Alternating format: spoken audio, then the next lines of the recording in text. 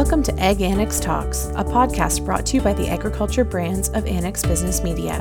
Join the teams behind Top Crop Manager, Potatoes in Canada, Fruit and Vegetable, Manure Manager, and Canadian Poultry magazines for compelling conversations with some of the most important voices in Canadian agriculture.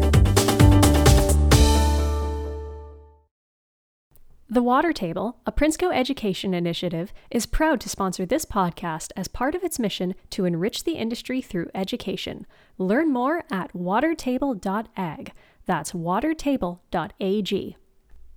Hi, I'm Bree Rohde, editor of Drainage Contractor magazine. Welcome to a special series within Ag Annex Talks where we profile the groundbreakers. In late 2021, the team at Drainage Contractor decided it was time to recognize the contractors, designers, and water management professionals who are driving the industry forward. Out of that idea came the Groundbreakers, a content program that celebrates the drainage industry's most forward thinkers. Over the next 8 weeks, we'll share the Groundbreaker stories and discuss their backgrounds, their thoughts on drainage, the environment, design, and more. Follow along with us. Our first groundbreaker is Bruce Schufeld from Morden, Manitoba. After a long public service career with AAFC, Bruce took early retirement and proceeded to start PBS Water Engineering, an independent water resources consultancy. Throughout his career, he's been instrumental in developing and guiding major projects, including the first controlled drainage project in Manitoba. He's also passionate about the development and sharing of beneficial management practices and actively engages in knowledge transfer through speaking at conferences and workshops. His nominator, David Wetter, said about Bruce, Manitoba's water management industry is better off because of his efforts and professional commitment. Now let's hear from Bruce himself. All right, Bruce, so can you start by telling me a little bit about your background in biosystems engineering and what led, from your education to public sector and now your own consultancy? Right. Okay. Well, I grew up in southern Manitoba, made the trek to Winnipeg, took my engineering degree at University of Manitoba, and started my master's in water resources as well. My wife and I moved to Regina right about the time that I was midstream in that master's program, and started working for PFRA. And PFRA is was a federal water and soil resource agency that worked with producers in the prairies, and it was a pretty good place to work. There was lots of young engineers working there, agronomists, biologists. So it was really quite a up and coming place to work. So worked in Regina for 8 years, moved back to Morden, which is sort of close to home, about an hour and a half from where we grew up, and been raising our family here. And when we moved back to Morden, I guess that's sort of when my work in the irrigation and drainage kind of took off. So I call those kind of complementary fields, just because one end's dealing with too much water and one's dealing with not enough water. So they're essentially just two ends of the same field. So anyways, in southern Manitoba at that time, there'd been a fairly major drought, and the producers were looking to add irrigation to their potato growing. And at the same time, we were getting some interest in my office from Manitoba Corn Growers Association to look at tile drainage. So it's kind of interesting. We were looking at the wet and the dry both at the same time. Too much water, not enough water. And honestly, during the 90s, there was quite a bit of excess moisture. So tile drainage kind of started in its infantile stage in the 90s, whereas irrigation was kind of going full bore. And so as we move forward into the late 90s, tile drainage was kind of proving itself on farms. Early adopters, if you're kind of, I think, probably familiar with that terminology. Yes. And one farm had tiled something like 5,000 acres by the mid 2000s.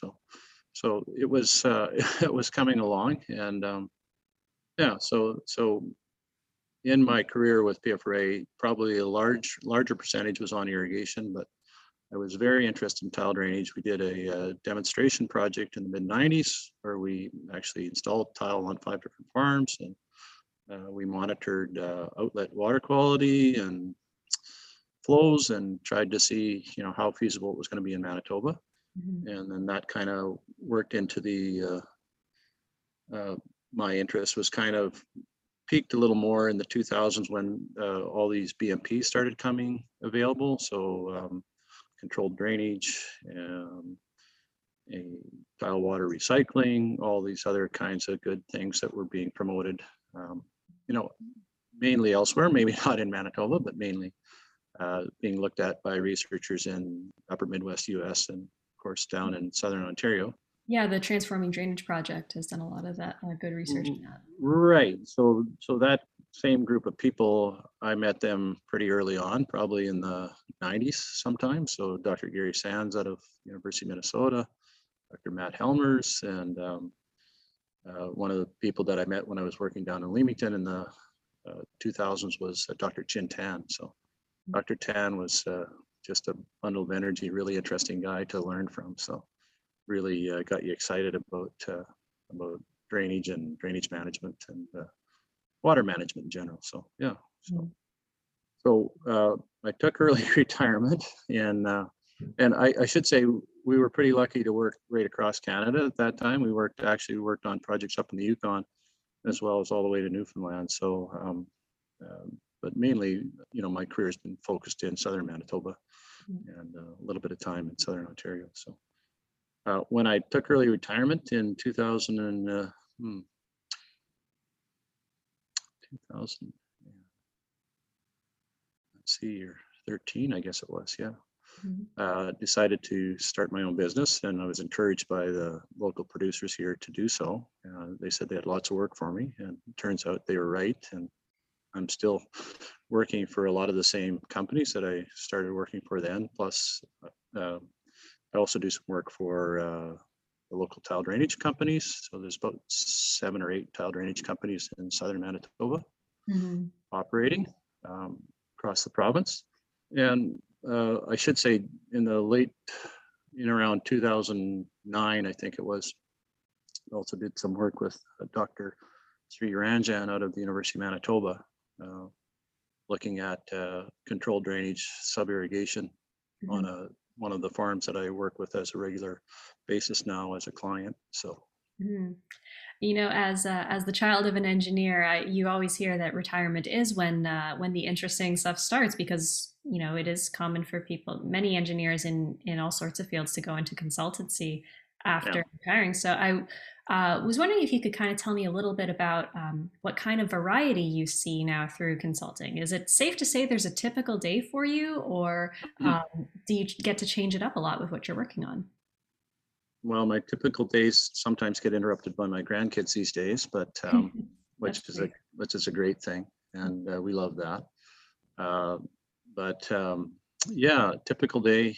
There's sort of a cycle to it, depending on whether it's sort of seasonal. So right now in the spring, we're kind of busy trying to finish up some designs. We're building a small dam for a producer this year, and small. Be expensive, but small. And this is one of the irrigation projects. We're also instrumenting, we're getting ready to instrument some, buying some equipment for tile drainage research project that I'm doing with David Wetter out southwest Manitoba. And I'm working on procuring some equipment for another farm to monitor stream flow downstream of an irrigation withdrawal on a creek that's groundwater fed. Because he needs to meet the Environmental Act licensing requirement. And we have, I think, 3 projects that we're supposed to be writing environmental impact statements for. So that's ongoing. So today I'm finishing. Yeah, that's like half of what I'm up to. So it's so. And that's sort of in the Drainage Contractor Magazine pounds on your door and asks to interview you. Well, and that's fine. I mean, I always, maybe less so these days, but I have done a lot of public speaking over the years as a function of the other job that I had, and I always enjoyed it. It was fun. So I do a lot less of that now, but we did some communication things like the fact sheets, and that was fun. So. Yeah, summertime I get involved with construction, fall time, it's more investigations. So drill rigs and surveyors and stuff like that. So, yeah. So it's, and as I think I took out of the text I sent you was the dreaded report writing. So Yeah. So now you mentioned a lot of big names and a lot of very recognizable names in drainage over your career. I was just wondering, what are some of the most important or impactful connections you've made throughout your career? yeah, I'd have to say working with some of those researchers, especially Dr. Tan and Dr. Sands, Mhm. they were really good at sharing knowledge that they had and knowledge that they'd built up. And so that was really helpful in my understanding of tile drainage. Whereas my whole connection with the potato industry in Manitoba has been great. People that I like, the farms and the producers that I work with. I think on the one farm I'm into the third generation for sure, and almost the fourth. So it's sort of it's interesting to see how things progress, right, on specific farms and clients that you've dealt with for 25 or 30 years. So yeah, Mhm. it's that's lots of fun and very impactful. And I mean, you're obviously doing something for somebody that needs it and wants it, and it's improving their livelihood and their situation. So Yeah. yeah, so that's and I guess I should mention that the people that I've worked with, of course, like the firms that I'm working with, two of which are also retired PFRA engineers. One's a geologist and one's a geotech engineer, if you're knowledgeable about engineering. Mhm. And of course, David, the agronomist, and some of David's former co-workers were really instrumental in educating me on the ways of agronomy and um, impacts of irrigation and drainage on soil health, right? So, yeah. Hmm. That's fantastic because it brings me to my next question, which is that drainage touches so many important aspects of life. You know, there's the agriculture and the economic impact, but also infrastructure and environment, soil health. So, Hmm. because of all the different aspects of drainage, what do you think are some of the important qualities that you really needed to develop as you grew in this field and kind of expanded your footprint? Well, the real trick is trying to understand the limits of your knowledge, and then making sure that you're working with people that have that proper knowledge. So, for instance, my geologist, who happens to live on Vancouver Island, has been working in Western Canada for 30 some years. And just the whole idea of hydrogeology and how it interacts with superficial soils, with tile drainage, for instance, and with irrigation is kind of an important topic that once you realize the scope of it, then you want to make sure that you're understanding that right from the get-go. It's kind of foundational to everything that happens thereafter. Um, yeah, the whole area of water quality is really big, I think. Tile drainage is still relatively small in terms of the volume of runoff that's generated within Manitoba, but nonetheless it's a specific point source of water coming into the watershed, into the environment. So Mhm. that's kind of why we were really interested in the nutrient side of the water quality, and that interest actually goes back to the first fact sheet that we issued. I think it was about 1996. So talked about the loss of nitrogen fertilizer into the water. So Yeah. that was interesting, and I mean there's a whole biological component, right, to soil management, soil health, and Mhm. so that's obviously pretty important. Yeah. Now, you've alluded a couple times to this fact sheet series, the beneficial management practices for agricultural tile drainage in Manitoba. Can you tell me a little bit about why you created it and what its impact has been? The series. Yeah. The fact sheets were um, a point of discussion with Manitoba agriculture staff over a few years. I worked with some of their staff,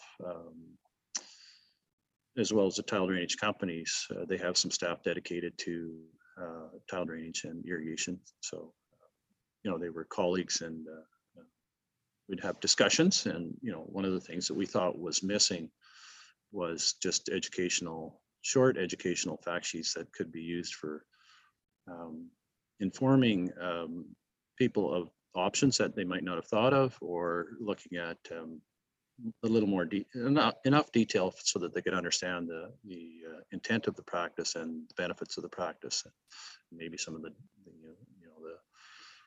technical details. So without getting too sort of engineering, because that always kind of scares people off. So no, never. Yeah, never. No. So because I was partners with David in a lot of projects, David Wetter at Agri Earth Consulting, we had a good fit, and Manitoba Agriculture decided that they wanted to move ahead with these fact sheets. They hired us to do it. I know that the fact sheets are posted on another non-government website. It's called PAMI, which is the Prairie Ag Machine Institute out of Portage la Prairie. And so those are publicly available.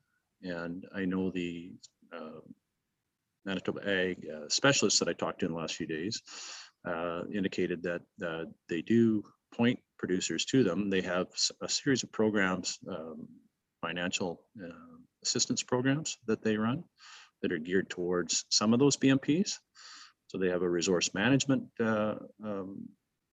planning BMP, which allows producers to do site-specific investigations to kind of better understand their soil and water situation, and better design their projects. They have a BMP geared towards controlled drainage, and another BMP geared towards tile water recycling.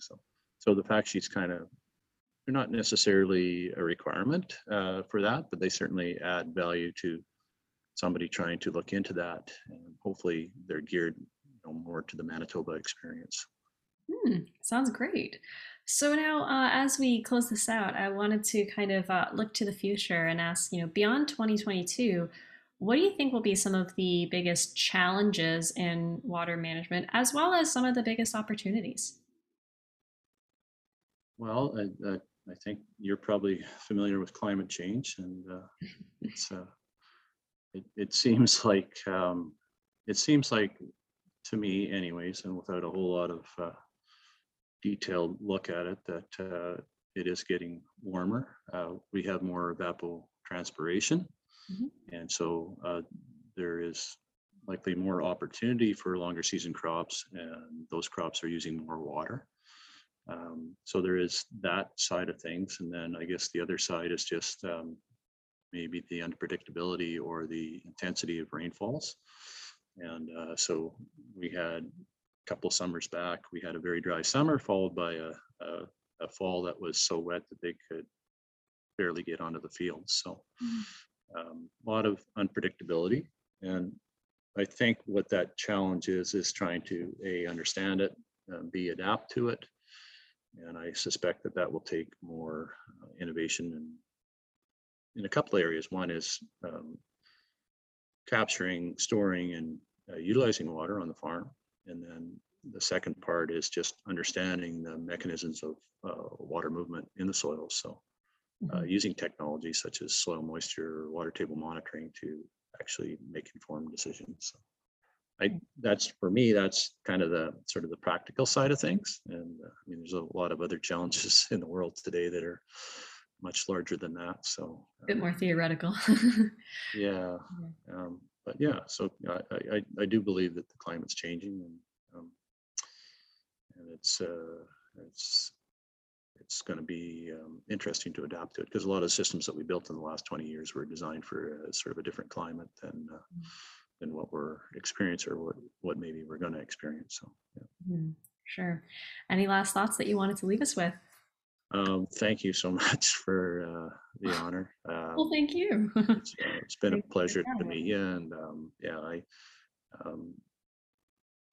it's been for me anyways, it's a great career to be in, working with agricultural producers, with university professors, and just I have my grandson yesterday, and he was in his rubber boots in the puddles moving little ice pieces around. So that's kind of where I started, in the backyard, playing in the water, and that's all I've been doing That's for wonderful. a career as well. So All right. Yeah. Well, thank you so much, Bruce. Thanks for tuning in to Ag Annex Talks, the podcast hosted by the agriculture brands of Annex Business Media. You can subscribe to Ag Annex Talks wherever you listen to podcasts, or visit agannex.com to catch up on all of our other episodes.